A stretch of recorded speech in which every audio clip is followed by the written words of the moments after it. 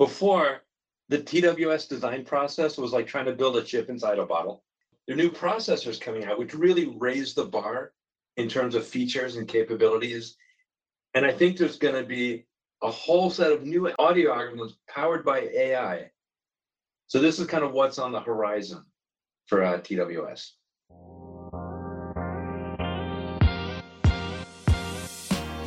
On this episode of Embedded Insiders, Brandon is joined by Paul Beckman, CEO at DSP Concepts, who sheds some light on breakthroughs in wireless audio technologies made possible by a partnership with Airoha, whose chips have played a big role in expanding the capabilities of TWS.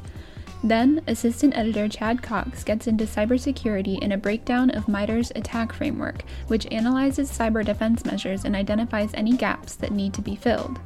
But first, Brandon and Rich discuss yet another disruption in the vast world of programming languages. This time, we may be seeing the usurper usurped, with another new language called Carbon creeping toward increasingly popular Rust. Hello and welcome to the Embedded Insiders. I'm Brandon Lewis, Editor-in-Chief of Embedded Computing Design, and I'm here with Rich Nass, who's the EVP and Brand Director of Embedded Computing Design. How are you, Rich? Doing pretty good, thank you. Can I put in a plug for something that I'm working on? Sure.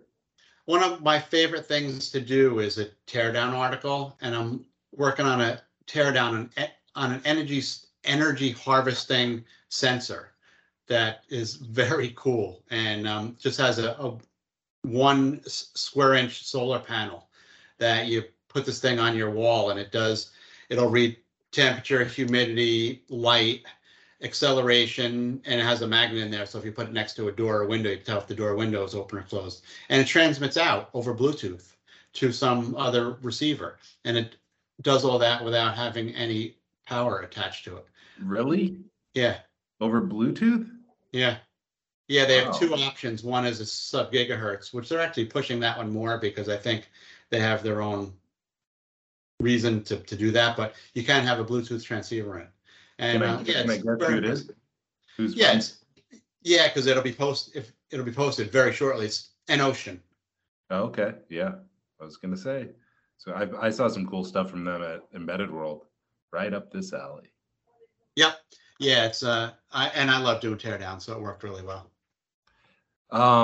Can I do a public service announcement? I guess so. Depends what it is. Don't get us in trouble. Well, this is a public service announcement for the male sex gender. Take the trash out. I got in trouble for that this morning. Just a reminder, take the trash out. Well, hold on. Did you take the trash out? I did. No, before you were told. Obviously not.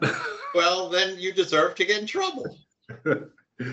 I do. I stand guilty before the development community. Is your job description in writing? It was. I sort of got rid of that when I took the trash out.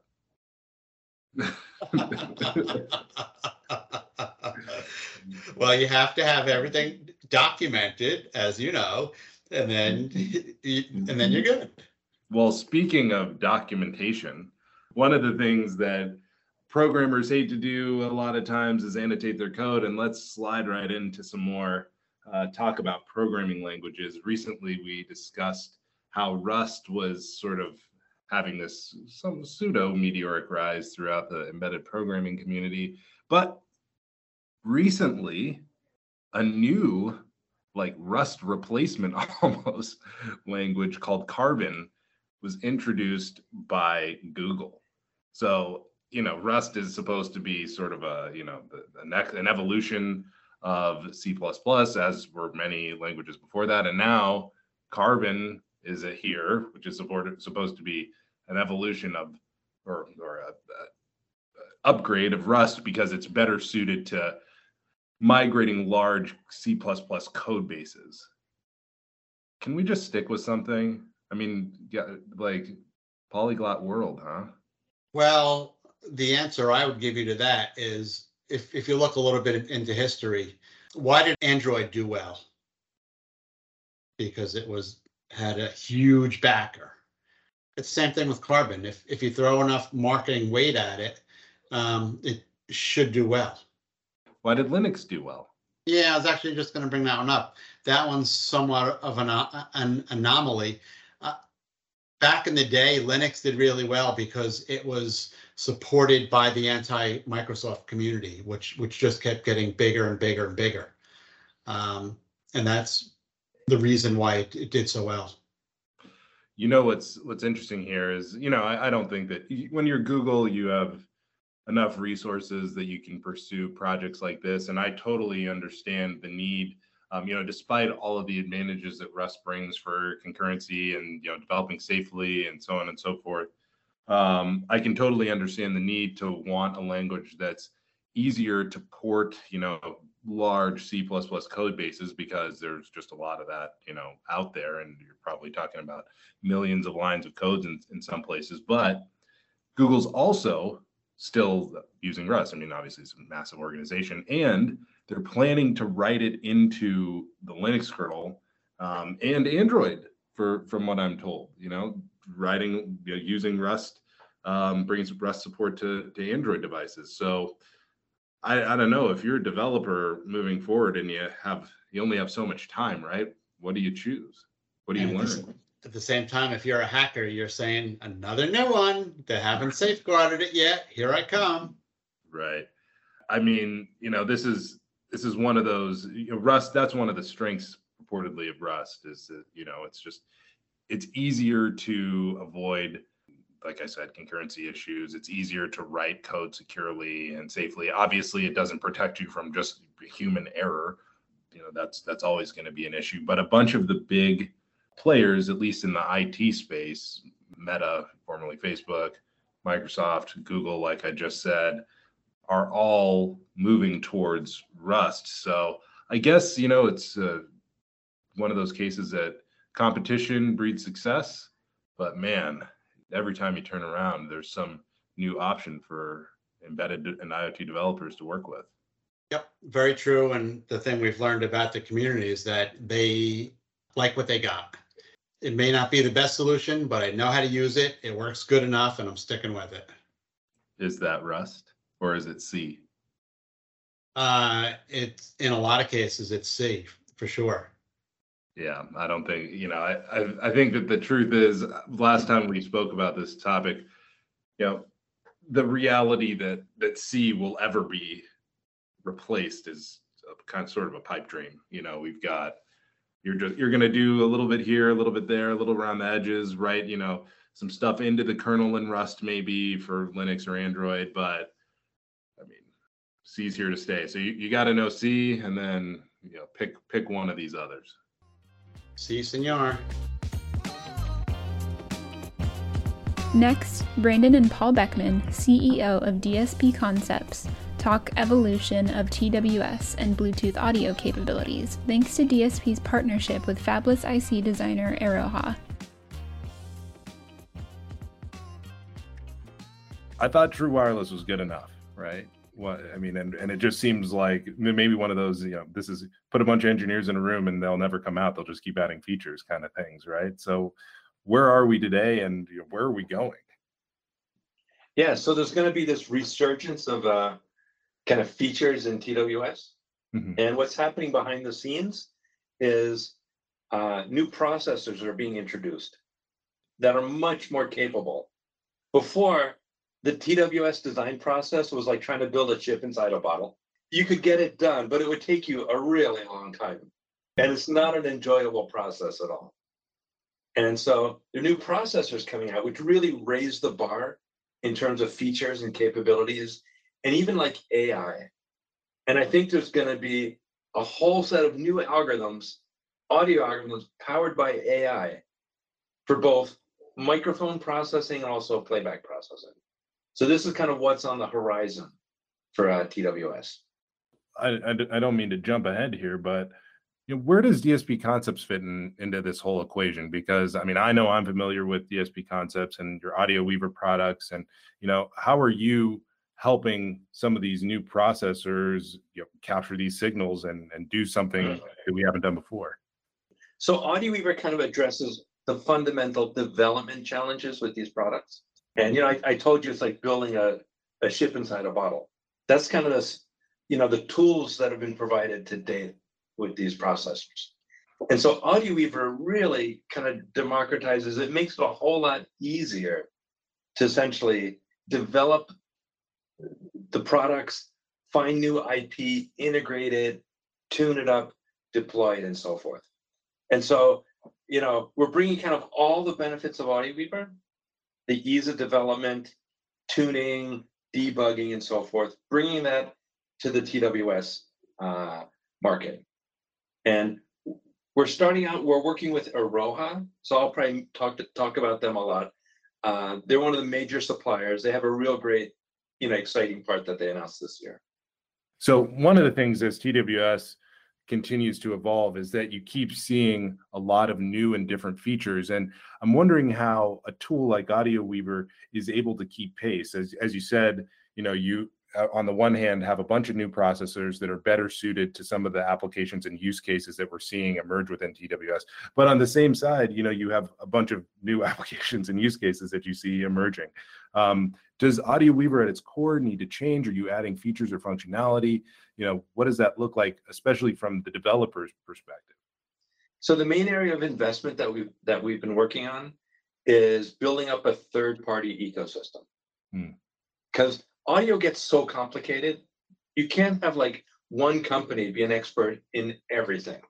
Okay, hey, who's got the best, noise reduction technology? Who's got the best spatial enhancement? And since things are getting so complicated, you need to be able to find the leaders in each of these areas. So we've been building up a third-party ecosystem and, kind of realizing that, look, our core value is in the tools and the development flow. And let's work with third parties that have exceptional IP. And then have all the IP available inside of AudioWeaver so that it's, easy to evaluate, easy to tune, easy to integrate, and so forth. And that really seems to be resonating with the market. What are some of the most exciting new features that you see coming out of TWS in the, now or in the near future? I'm thinking about things like spatial audio. And then is AudioWeaver addressing those use cases in particular? Yeah. So a large part of the market is, trying to follow sort of where Apple is already. Okay. And some of the interesting people are saying, hey, what can we do beyond Apple? And these are things that you might not see next year, but maybe the year after. Okay. So let's talk about spatial enhancement. A large part of it is like, hey, you've got to pull out the spatial cues within the audio. And traditionally that's done with head-related transfer functions and things like that. Okay, or you need an upmix algorithm. We're working with people like LG that's developing AI-based upmix algorithms. So that, hey, let's take the two channels, most content is stereo left and right, and let's pull out the spatial cues using ML and then re-render that in the right spatial orientation. So instead of requiring new content, multi-channel content, a lot of the legacy stereo content sounds great. One of the things as all of this keeps progressing is that I keep going back to, if you're a traditional embedded engineer, obviously ever since we started throwing around acronyms like Internet of Things, your world got changed a little bit, but it's continuing in that way. Especially now you're talking about some of these AI algorithms are getting involved. The signal processing chain in theory hasn't changed, right? But I think that some of the things that you're doing to the signals may have. So can you walk me through what, the then and now kind of look of, especially inside the TWS ecosystem? So a lot of the core embedded software hasn't changed in terms of drivers and IO and Bluetooth connectivity and so forth. Now you have your audio samples and what do you do with them? And before it was like DSP heavy. Okay, right. You're doing your multiply accumulates and so forth. A lot of the DSPs were built for that. But now with the AI algorithms, you've got to support things like, TensorFlow, like directly in the end device. And so we've actually added those features inside of AudioWeaver. And if you look at most of the algorithms, they're a combination of traditional signal processing. You might call it feature extraction, but you're processing it with FFTs and windows and so forth. You can do all that in AudioWeaver already. And then we've coupled that with acceleration of ML like TensorFlow. And so that's kind of enabling a whole bunch of new algorithms there. And is that the big change in the processors that you mentioned at the beginning, chip in the model kind of thing, which is that they just have more of this inherent, processing power that is designed for this type of application? It's a couple things. I'll talk specifically about this Aroha processor. So it supports all the latest Bluetooth standards. So the new Bluetooth, low energy. Some of the new features that are coming are like, hey, what if we're both watching the same tablet? You can have multiple Bluetooth devices attached. So we're all watching the same movie. So right there's innovations on the Bluetooth side, kind of broadcast mode. Then instead of a fixed point processor, a fixed point DSP is got a Hi-Fi 5. So this is like the latest, and greatest DSP processor, like 8-way floating point SIMD calculations. I'm like drooling in terms of the processing power that's available. It's also in a very small geometry process. So that means you get fast clock speed, low power consumption. And they also put in enough memory so that there's kind of room to grow, room to combine features and everything. And then the Hi-Fi core also has the ML acceleration. So it does like the 8-bit data types, the 16-bit data types. And that gives you like another boost in performance for these algorithms. And so this really makes this Aroha chip a good fit for the market. So can you go in a little bit more detail about your partnership with them? So we have early access to the processors and SDK. We've been working on this part for close to a year. And so what we've been doing is optimizing our AudioWeaver libraries for the Hi-Fi 5. It's probably one of our most highly optimized cores. And that's kind of a hats off to Tensilic for designing a really good processor. What we've also been doing is integrating into the Aroha SDK so that customers who are building will have a really good kind of out-of-the-box experience. You can do microphone processing, you can do playback processing. We've even implemented things like tuning over Bluetooth. One of the drags before is like, hey, I want to tune my earbud. I've got to crack it open, I got to solder wires onto the thing, and then connect it back to my PC. And the moment I open it up, it changes the acoustics. Microphones sound different, loudspeakers sound different. Right. So we're doing everything seamlessly through Bluetooth. So just put the earbuds in your ears, attach AudioWeaver, and now you're moving knobs and sliders to change the sound there. That's great. I mean, a lot of people will think that this is sort of becoming a little bit black magic. You're doing debug over Bluetooth. Does that at all introduce additional potential challenges? The engineer in me goes, okay, well, what about the Bluetooth connection, right? Do we have to debug that? So we pretty much worked with Aroha to make sure that that's all kind of rock solid. So what's also different for kind of embedded engineers, and this really gets to the mindset of how people develop products. Traditionally, an embedded engineer writes all the software themselves. Right. Okay, that's typically been the approach. And if you compare that with like what happens under Linux or Android, the people on Linux and Android are masters of finding libraries and and building upon other people's stuff. Okay, and so there's a real change in mindset. And I think the old days where the embedded product was small enough that you could write all the software yourself is pretty much going away. That you've got to get good at, finding solutions, integrating them, pulling together multiple libraries and so forth. How's DSP Concepts enabling that? Are you just saying this is our niche right here, helping you do that? Or are you integrate? I mean, obviously you integrate with other development environments. Where's your play in that? Yeah. So it's like, working closely with Aroha. Mm-hmm. So we're building upon all their Bluetooth software. They have a real-time operating system and so forth. So we don't get to control everything. And, I don't want to have to write everything. There's a lot of software in there. A lot of good stuff Aroha has developed that we want to kind of ride on top, and then focus on the part that we're specifically good at. The best audio design tools. Great. So I think we're kind of wrapping up here, Paul, but I do want to ask, crystal ball, what do you see for TWS in the next, couple of years? How do you see things evolving? And then what's DSP Concepts' role in that going to be? Yeah, so I think there's going to be this constant, addition of features and technology. Right now, I tell people your most complicated audio system is your car. And I think in a year or two, it's going to be, no, your most complicated system is your earbud. And so it's going to be always with you. It's going to be environmentally aware. It'll know where you are. Are you at home? Are you in a car? Are you in the office? You'll have your personal assistant in there. And a lot of new features too, we're seeing Google announcing, things you can do like simultaneous translation. That's like rocket science right now. But I think, a lot of these things with ML, better voice experience, clean phone calls, great music playback or movie playback, all of these things are going to be improved. Now, Assistant Editor Chad Cox discusses MITRE ATT&CK, a framework that utilizes adversary tactics and techniques to identify gaps in cyber defenses so that security teams can implement more robust defense systems.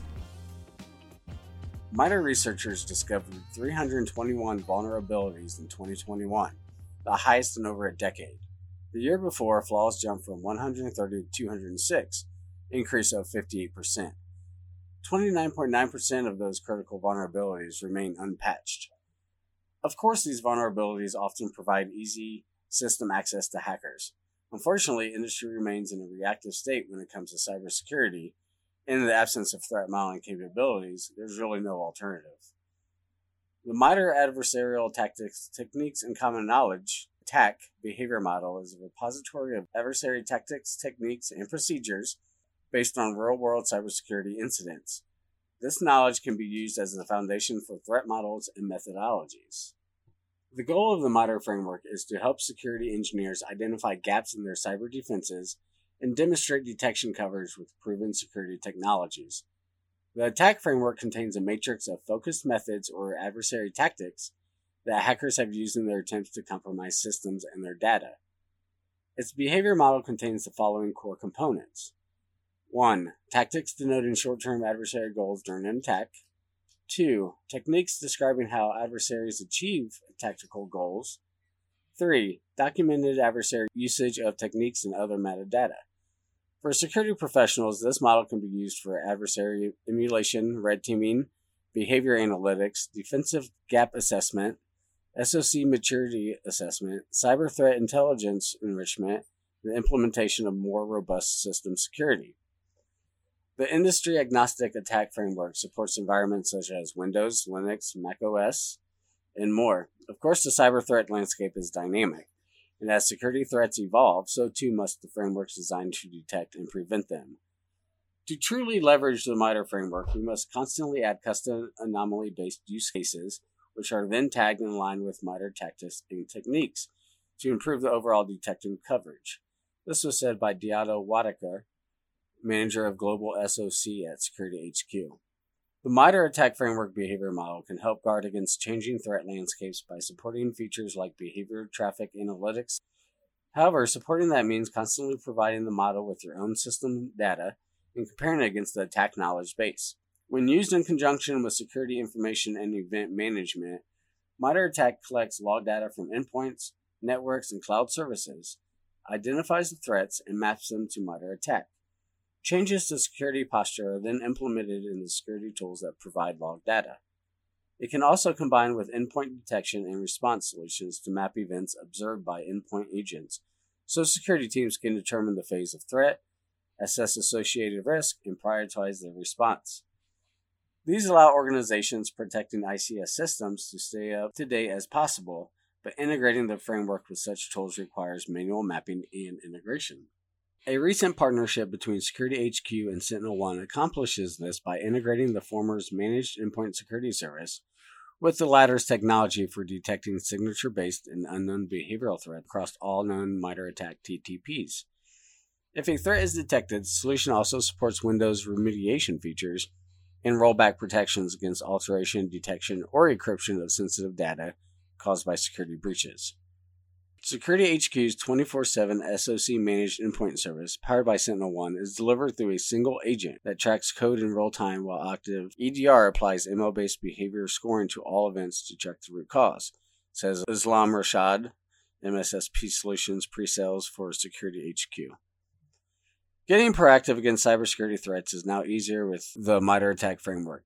According to Islam Rashad, deep investigation of a storyline saves time for analysts as well as reduces dwell time without fine-tuning to promptly understand the full chain of detected threat. This empowers a proactive response to threats to effectively suppress the spread of any infiltration and place at the source of compromise.